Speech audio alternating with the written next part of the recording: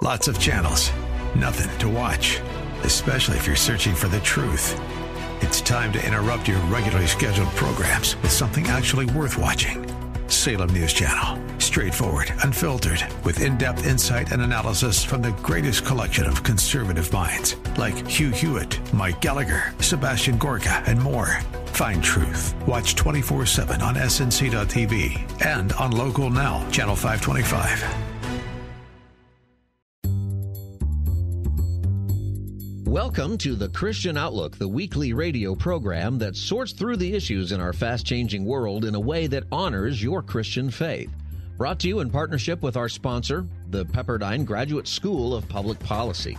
This week, with war raging in Israel, we'll hear about the challenges of providing aid to communities who were attacked. Suddenly, the helpers and the responders became the victims. And the sense of vulnerability. The first responders, who are the ones who are protecting their citizens from the terrorists, it's them who were killed. We'll also look at the challenges with our youth. We've raised a generation that they don't have a moral compass. And the lessons of history. How did it happen that the most educated nation in the world in the 1930s produced the Third Reich? Everybody followed their university model, and we're seeing the same thing play out today. I'm Scott Furrow. Great to be with you today. I'm the host of the Pastor Scott Show, heard Monday through Friday throughout Los Angeles and San Diego areas in Southern California, and available wherever you are in the nation via live stream at kkla.com and also through the KKLA app available for Apple and Android devices. I'm coming to you from my home station of KKLA in Los Angeles. Take a moment to follow the Christian Outlook on X, formerly Twitter, at TC Outlook. That's TC Outlook. Thanks for joining us. We'll begin in Israel, where the war against Hamas continues, where some 240 Israelis continue to be held hostage. The International Fellowship of Christians and Jews is on the ground there seeking to help. Yael Eckstein, the president of the fellowship, was a guest on my program. Tell us about the fellowship and the work that you do in general, and then I want to talk about, after that, the work that's going on right now, obviously. So what does this fellowship do? Well, everything that the fellowship does is rooted in the Bible. We are the largest philanthropic organization in Israel, representing millions of Christians around the world. And the programs that we have on the ground are based on three different areas. One is Aliyah, which is bringing the Jewish people home from all four corners of the earth.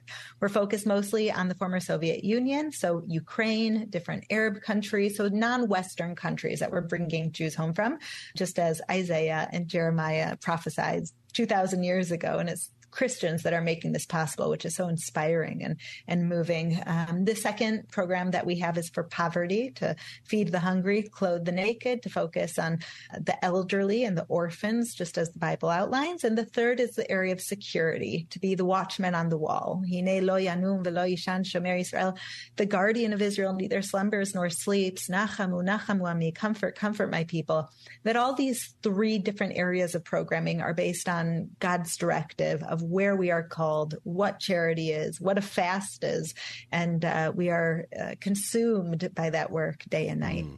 When this crisis happened after the terrorist attack, and we've been talking about it pretty regularly on our show, one of the things that I think, even for myself and for many of us, became aware of is how ignorant we really are about Israel, about what's happening inside the country, what the country is like, what the current situation is for Jews around the world, even before, obviously, this terrorist attack. And you're right in the middle of it. What would you say is one of the biggest misconceptions that the world has about Israel and the work that you're doing?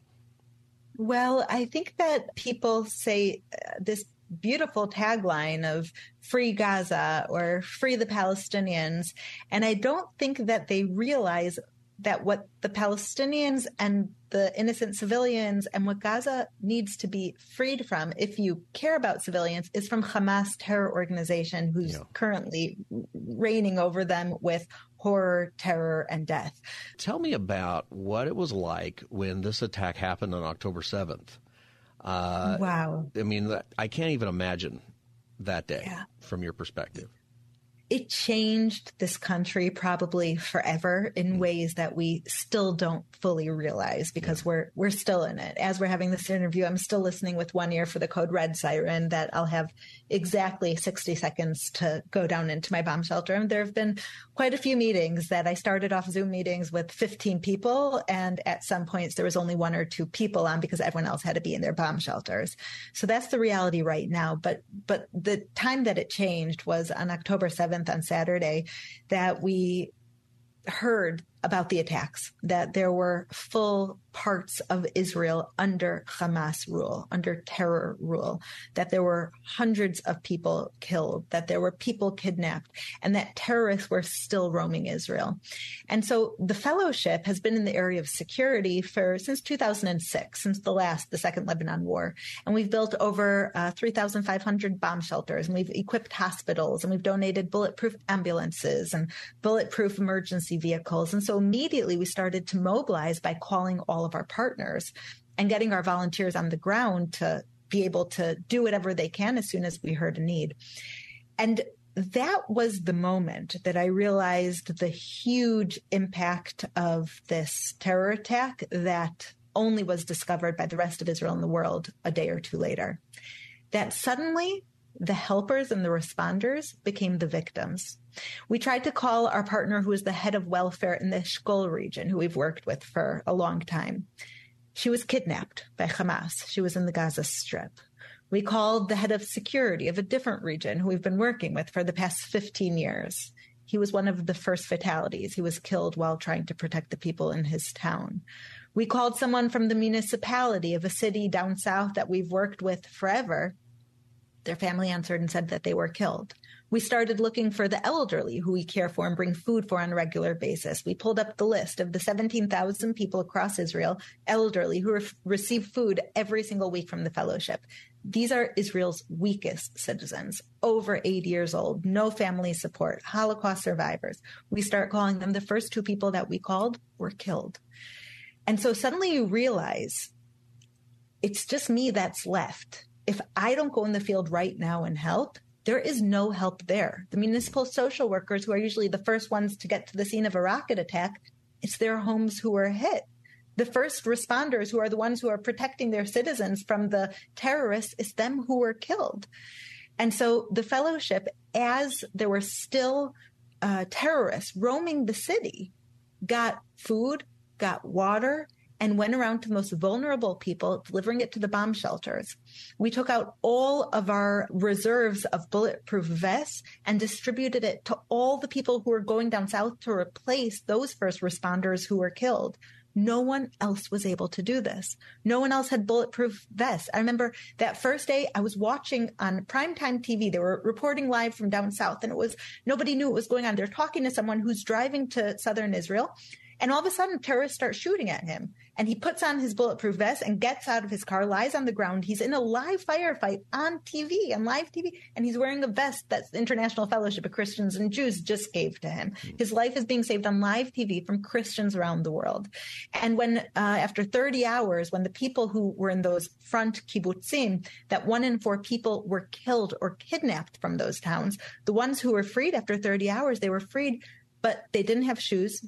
They didn't have food. They didn't have water. They didn't eat or drink for 30 hours that they were locked in their bomb shelters. The fellowship was there to give them the food and water, the first ones, when they got freed from their bomb shelters.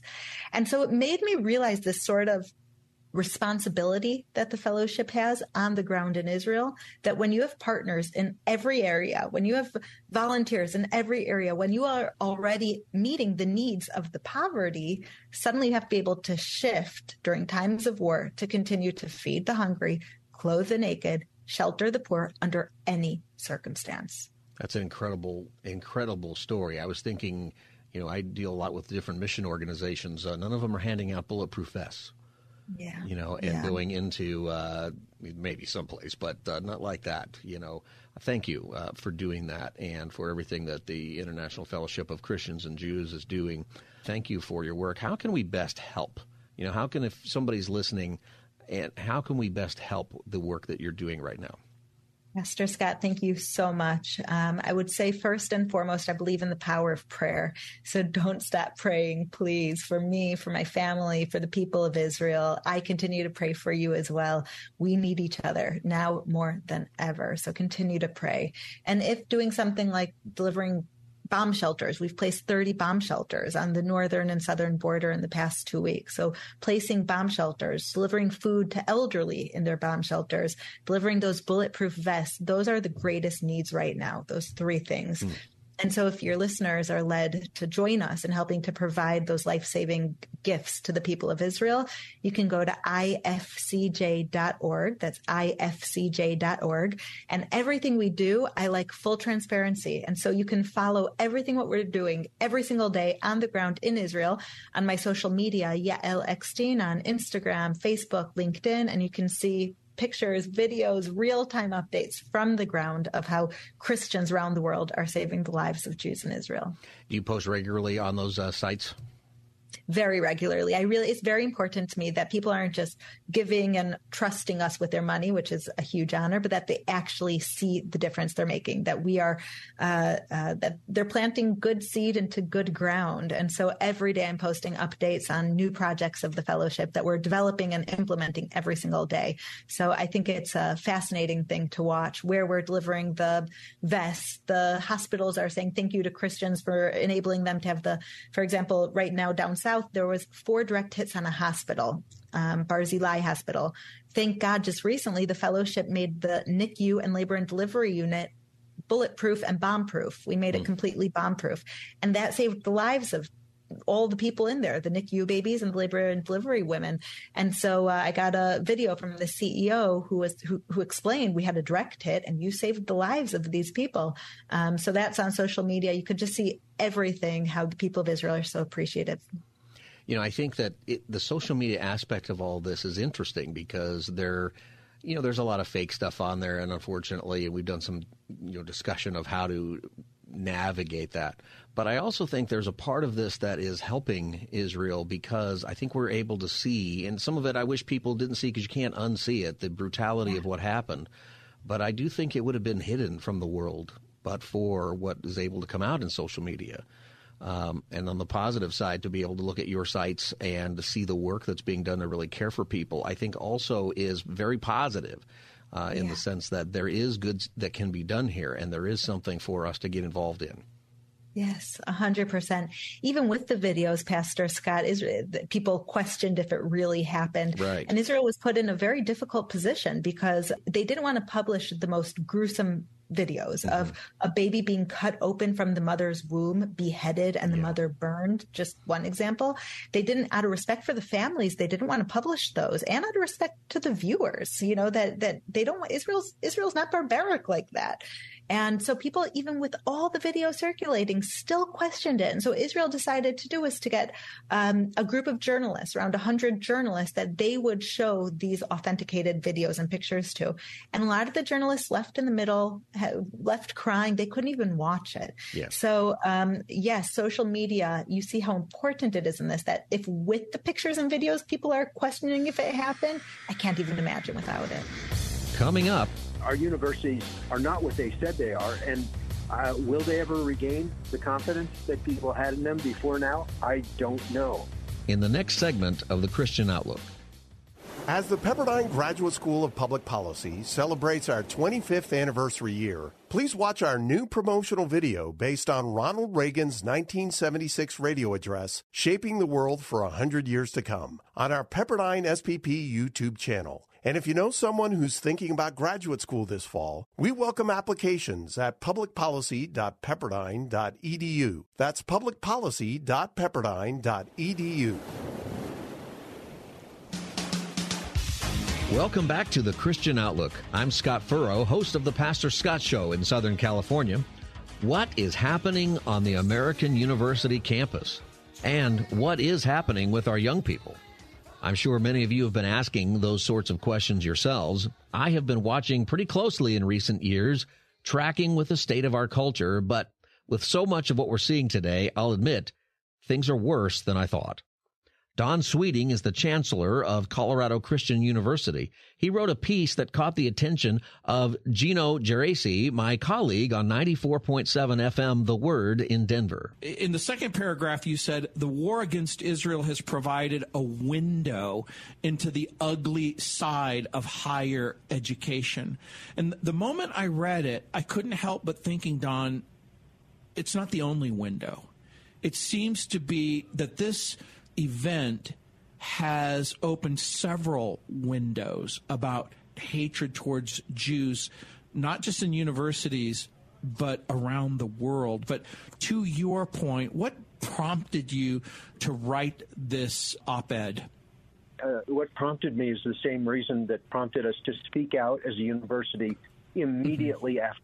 And in that way, I think we were one of the few universities in the United States to do that this is not okay, and that this is not a minor thing. We knew right away that it was a major event that could be actually a turning point in history.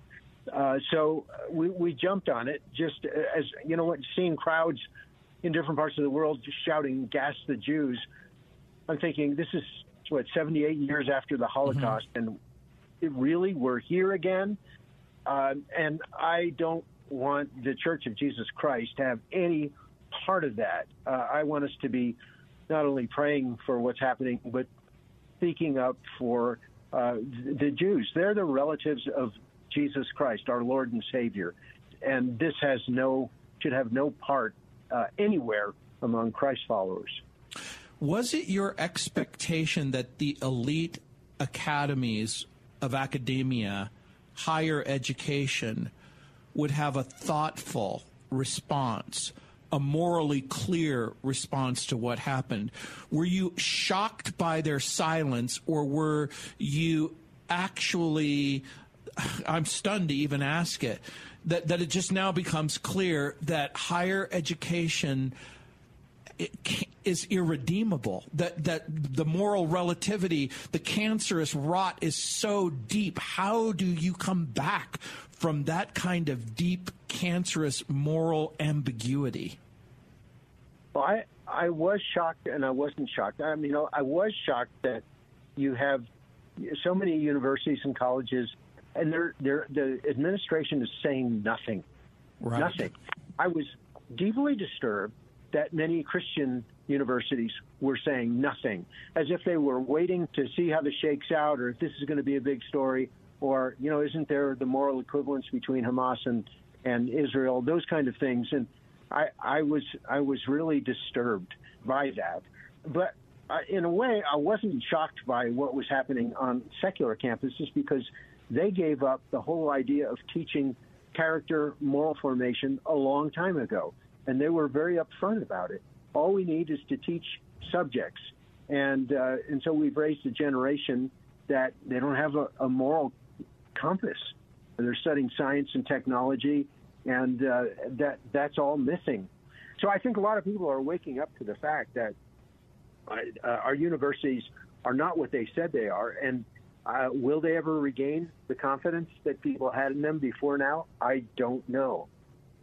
And one of the things that you put your historian hat on in this article, and I loved it, because you begin to talk about some of the deeper issues. And, of course, the deep issue that Alan Bloom brought out that you quote in your article.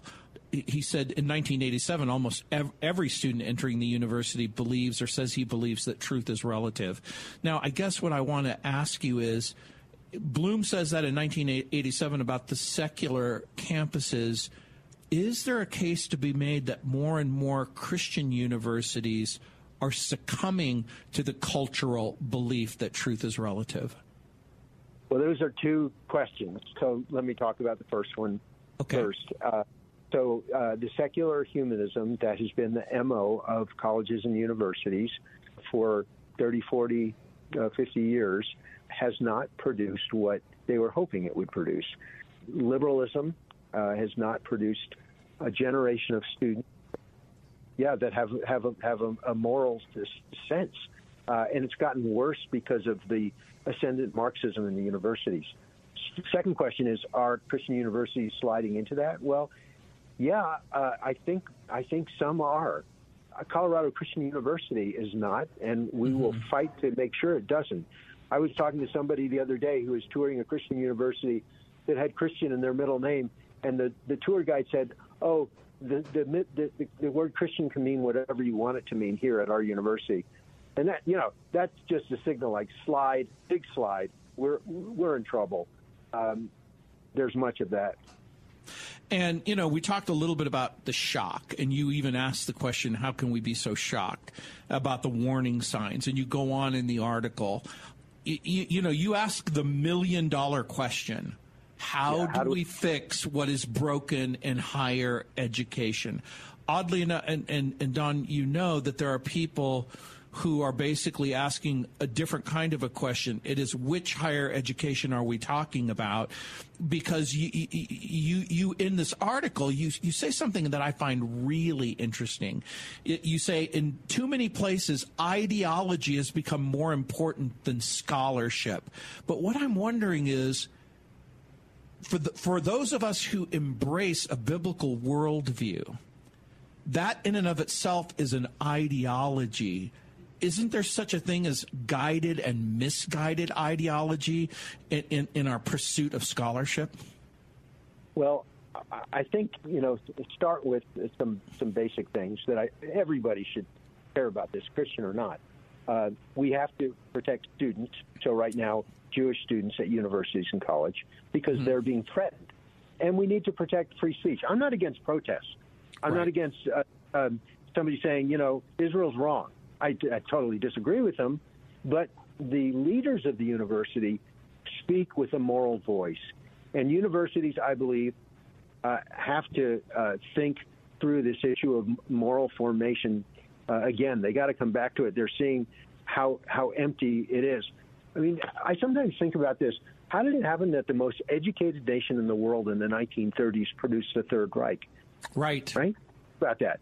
So Germany was the most educated nation in the world. Everybody followed their university model, and yet something was radically missing. And we're seeing the same thing play out today. And I think we have historical examples to tell us that mere education is not enough. Just trying to produce competence in students is not enough. They need some kind of moral formation. How do you do that? Well, I think we have to question the radical skepticism that's been promoted by the academy that says there's no objective truth and there's no objective moral right and wrong. We don't live that way. Nobody lives that way. And yet this has been sort of the ideology of the last 30, 40 years. And it's coming up short, and it's showing. I'd go further and say, specifically, we need to return to the Judeo-Christian tradition, which alone has the ethical and spiritual roots to restore our moral identity and the foundations of our civilization. And that means teaching the Bible. Coming up, a dark day for the cause of life. Americans love abortion. When the Christian Outlook returns in a moment. Hi, it's Mike Gallagher. I start every day by reading through the stories at Daybreak Insider. In just 10 minutes, I can zip through 10 stories that help me start my day and help shape where I go with The Mike Gallagher Show. Over 250,000 people get Daybreak Insider by email daily, and it's available to you at no cost. Go to daybreakinsider.com and simply plug in your email. That's daybreakinsider.com. In 5 minutes, you will be the most informed person in the office. That's daybreakinsider.com. When I grow up, I want to work for a woke company, like super woke. When I grow up, I want to be hired based on what I look like, rather than my skills. I want to be judged by my political beliefs. I want to get promoted based on my chromosomes. When I grow up, I want to be offended by my coworkers and walk around the office on eggshells and have my words policed by HR. Words like grandfather, peanut gallery, long time no see, no can do. When I grow up, I want to be obsessed with emotional safety and do workplace sensitivity training all day long. When I grow up, I want to climb the corporate ladder just by following the crowd. I want to be a conformist. I want to weaponize my pronouns. What are pronouns? It's time to grow up and get back to work. Introducing the #1 woke-free job board in America, redballoon.work.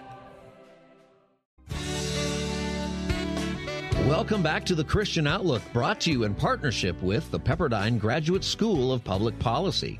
Learn more at publicpolicy.pepperdine.edu. I'm Scott Furrow. This past Tuesday was Election Day in the nation. In the state of Ohio, they were voting on Issue 1, a proposed constitutional amendment that basically legalizes abortion up to the point of birth in Ohio. And 57% of the population voted in support of the measure. Bob Frantz responded, my colleague on AM 1420, The Answer in Cleveland. This is a dark day in the state of Ohio and in the United States of America. It's a very, very dark time. And I want people to understand this is not temporary. No, it is going to be ever present.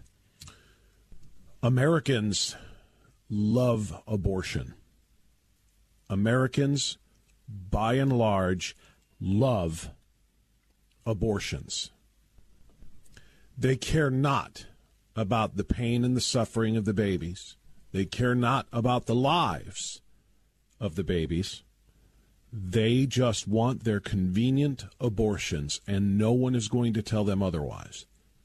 You need to understand how monumental what happened yesterday was in the state of Ohio, because it wasn't just the state of Ohio.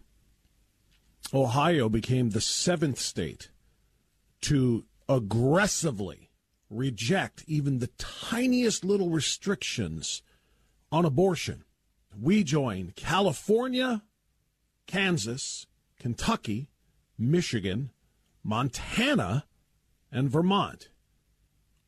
We have for decades continued to argue that abortion should be wiped out and should not be protected at the federal level because there's nothing in the Constitution that says anything about abortion. How can it be a constitutional right without being mentioned in the Constitution? Leave it up to the states, we said. So the American people who, did I mention, really, really love abortion, said, deal, let's do it in the states. And guess what? Now it is in the Constitution. Not the United States Constitution, but the state constitutions, including of Ohio, Michigan, Vermont, and California. It's enshrined forever into our constitutions now. And not just the Roe version of abortion, but the most radical and extreme version of abortion. Anytime, on demand, for any reason, without apology. Safe, legal, and rare has gone from extreme, and I guess still legal, but common, frequent, all the time, whenever the living hell we want. That's what has happened. In Montana, they rejected a law that merely would have required life-saving treatment to be given to a baby that was accidentally born alive during an abortion. That lost by 6 points, 53-47. Did I mention? Americans love abortion. It's time for us to recognize this, that we're not the majority, those of us who believe in the sanctity and the value of life. We're not the majority. We are a very, very overwhelmed minority. And we are finding this out more and more every single day. And that means it's time to do more than just the old, hey, let's change the hearts and minds of the pro-abortion crowd by telling them the truth about abortion. They know the truth, and they'll love it. Stacks and stacks of dead baby body parts filling up toxic waste containers and put into dumpsters. Do not make them blink. They don't even look away. They are absolutely fine with it. 57-43 was our vote. 14 points. What do we do? Do we surrender and say, okay, they win, dead babies for everybody? Do we continue the same losing path that we have been on? And say, no, we're going to continue to fight. This is wrong. This is a moral outrage. Every life is sacred. They don't care. They love abortion. It speaks to the secularization of our society and our country. We have removed God. We have removed faith. We have removed family. We have removed respect for life. We have done this in this culture, in this time. And now how can we possibly undo it? They have a taste for blood now. Democrats have found there is a taste for abortion in the general populace. It's not particularly close. You want to win? Let's keep putting abortion measures on ballots. Coming up, the core emptiness of the human soul is answered in him. Alistair Begg, when the Christian Outlook continues in just a moment. Stay with us. As the Pepperdine Graduate School of Public Policy celebrates our 25th anniversary year, please watch our new promotional video based on Ronald Reagan's 1976 radio address, Shaping the World for 100 Years to Come, on our Pepperdine SPP YouTube channel. And if you know someone who's thinking about graduate school this fall, we welcome applications at publicpolicy.pepperdine.edu. That's publicpolicy.pepperdine.edu. Welcome back to the Christian Outlook. I'm Scott Furrow. We are living in serious times. We have war in the Middle East, war in Ukraine, anti-Semitism in the American homeland like we have not seen before, at least not in my lifetime. And we have an unfettered right to abortion passing in Red State, Ohio. What should we do? What do we need? What we need is the bread of life. Here's Alistair Begg from his daily program, Truth for Life. Jesus is addressing the crowd, and he said to them, I am the bread of life. Whoever comes to me shall not hunger, and whoever believes in me shall never thirst. But I said to you that you have seen me, and yet you do not believe. All that the Father gives me will come to me, and whoever comes to me, I will never cast out. For I have come down from heaven, not to do my own will, but the will of him who sent me. And this is the will of him who sent me, that I should lose nothing of all that he has given me, but raise it up on the last day. For this is the will of my Father, that everyone who looks on the Son and believes in him should have eternal life, and I will raise him up on the last day. So we begin at verse 35. Jesus said to them, I am the bread of life. Whoever comes to me shall not hunger, and whoever believes in me will not thirst. Well, this is a metaphor, isn't it? I am, he says, the bread of life. Now, I want us to notice, because it is important now and will be, that it is the person who comes to him who does not hunger, not the person who eats him. And it is the person who believes in him who does not thirst, not the person who drinks him. Now, with that said, let's be very clear that what Jesus is saying in this statement, in verse 35, is that the core emptiness of the human soul is answered in him. The essential vacuum in the life of an individual, spiritually, is answered in Christ alone. And as I've been pondering this throughout the week, I've been reminding myself of the privilege that it was to sing, as I've told you before, in the Bible class in Scotland. And we would be arranged in age groups from the small ones to the big ones.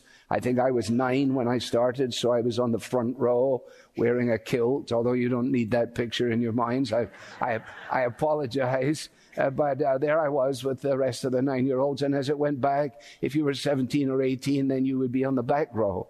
And the fellow who was a businessman who led the Bible class and used to conduct the singing, I've told you about him before. He waved his hand like this. It was completely irrelevant to everything that was going on. But one of the choruses, number 79 in the book, as I recall, 79 in the CSSM chorus book, goes like this: I am feeding on the living bread I am drinking at the fountainhead. And whoso drinketh, Jesus said, will never thirst again. And then it had a refrain, an antiphonal approach. And the question was, what, never thirst again? And the answer was, no, never thirst again. And so the way he had it was that we in the front row, the first couple of rows, we got to ask the question. So it went like this. What, never thirst again? And then the answer came, no, never thirst again. What, never thirst again? No, never thirst again. And whoso drinketh, Jesus said, shall never ever thirst again.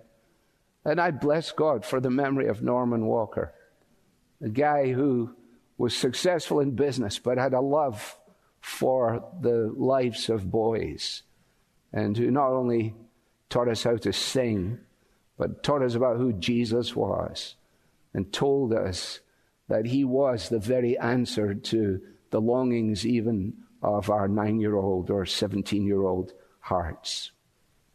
Now, Jesus is going on to speak about the vast reality and wonder of saving faith.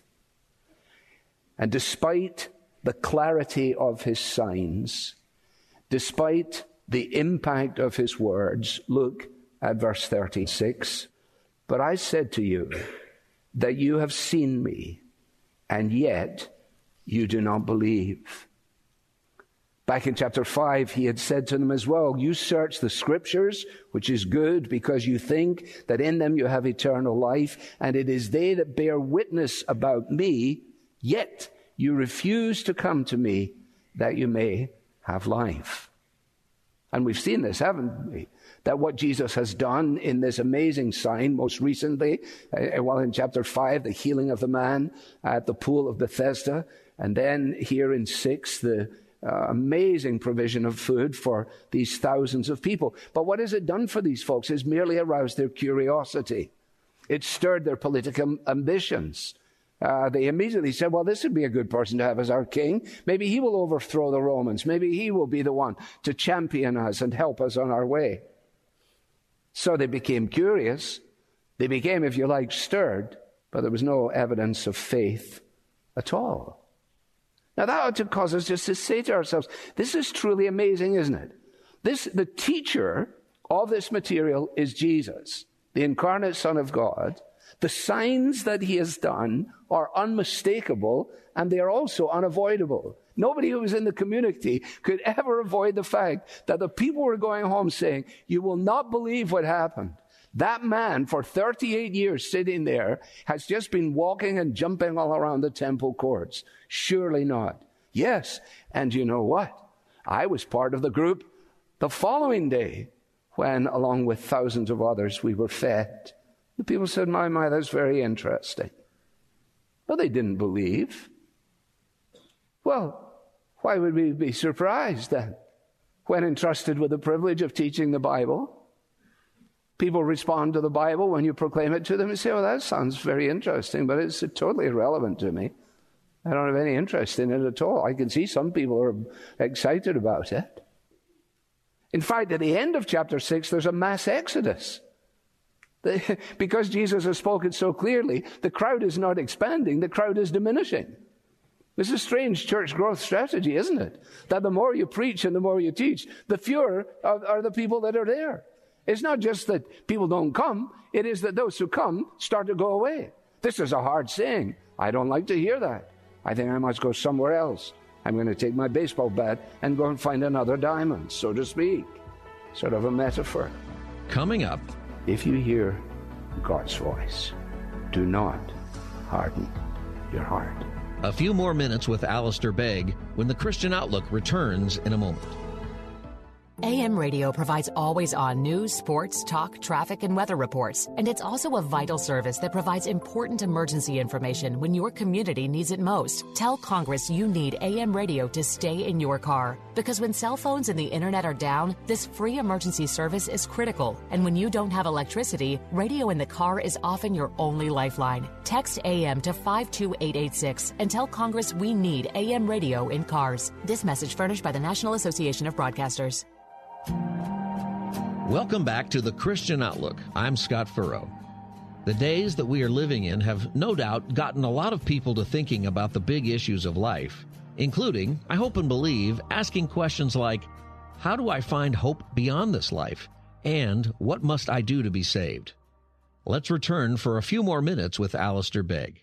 What is the second part of the Father's will? Verse 40, for this is the will of my Father, that everyone who looks on the Son and believes in him should have eternal life, and I will raise him up on the last day. You see this anticipation of a day when we will stand in the presence of God. One day at the name of Jesus, every knee will bow and every tongue confess that Jesus Christ is Lord, to the glory of God the Father. And in the words of the song that we sing in Townend's song, a shout of joy, a cry of anguish, as Christ returns and every knee bows low. I will raise him up on the last day. Notice, everyone. This is the will of my Father, that everyone. Does that mean everyone? It means everyone. Everyone without exception. Yeah, but what did you just say? Apparently you just said that the Father has a company that he has given to his Son. How can the Father have a company that he's given to his Son? And then it says everyone. Well, truths that look contradictory to us are not contradictory in the light of heaven. The answer to the paradox is to live with the paradox. What do you need to know? You need to know this, that everyone who looks and believes. Bishop Ryle says, commenting on that, here is a comfort for fearful, doubting sinners. The answer in the message of the gospel, a full and free salvation for everyone who looks and believes. Murray, in his masterful use of language, says, it is on the crest of the wave of God's sovereign grace that the free overtures of the gospel break upon the shores of lost humanity. And the reality of the sovereignty of God and the responsibility of the response of man is not found separated by 15 books and 112 chapters. Look, it sits side by side on the page. Today, if you hear God's voice, do not harden your heart. That concludes our program today. You can get Alistair's full message at truthforlife.org. Look for The Bread of Life, Part 2. If you've enjoyed our program, mention it to a friend. Find this episode at ChristianOutlook.com. While you're there, take a moment to subscribe to our podcast. Our program has been brought to you in part through our partnership with the Pepperdine Graduate School of Public Policy. For executive producer Russell Shubin and producers David Puchon and Wilbert Flores, I'm Scott Furrow. Join us again next time for The Christian Outlook. So she ran away in a sleep.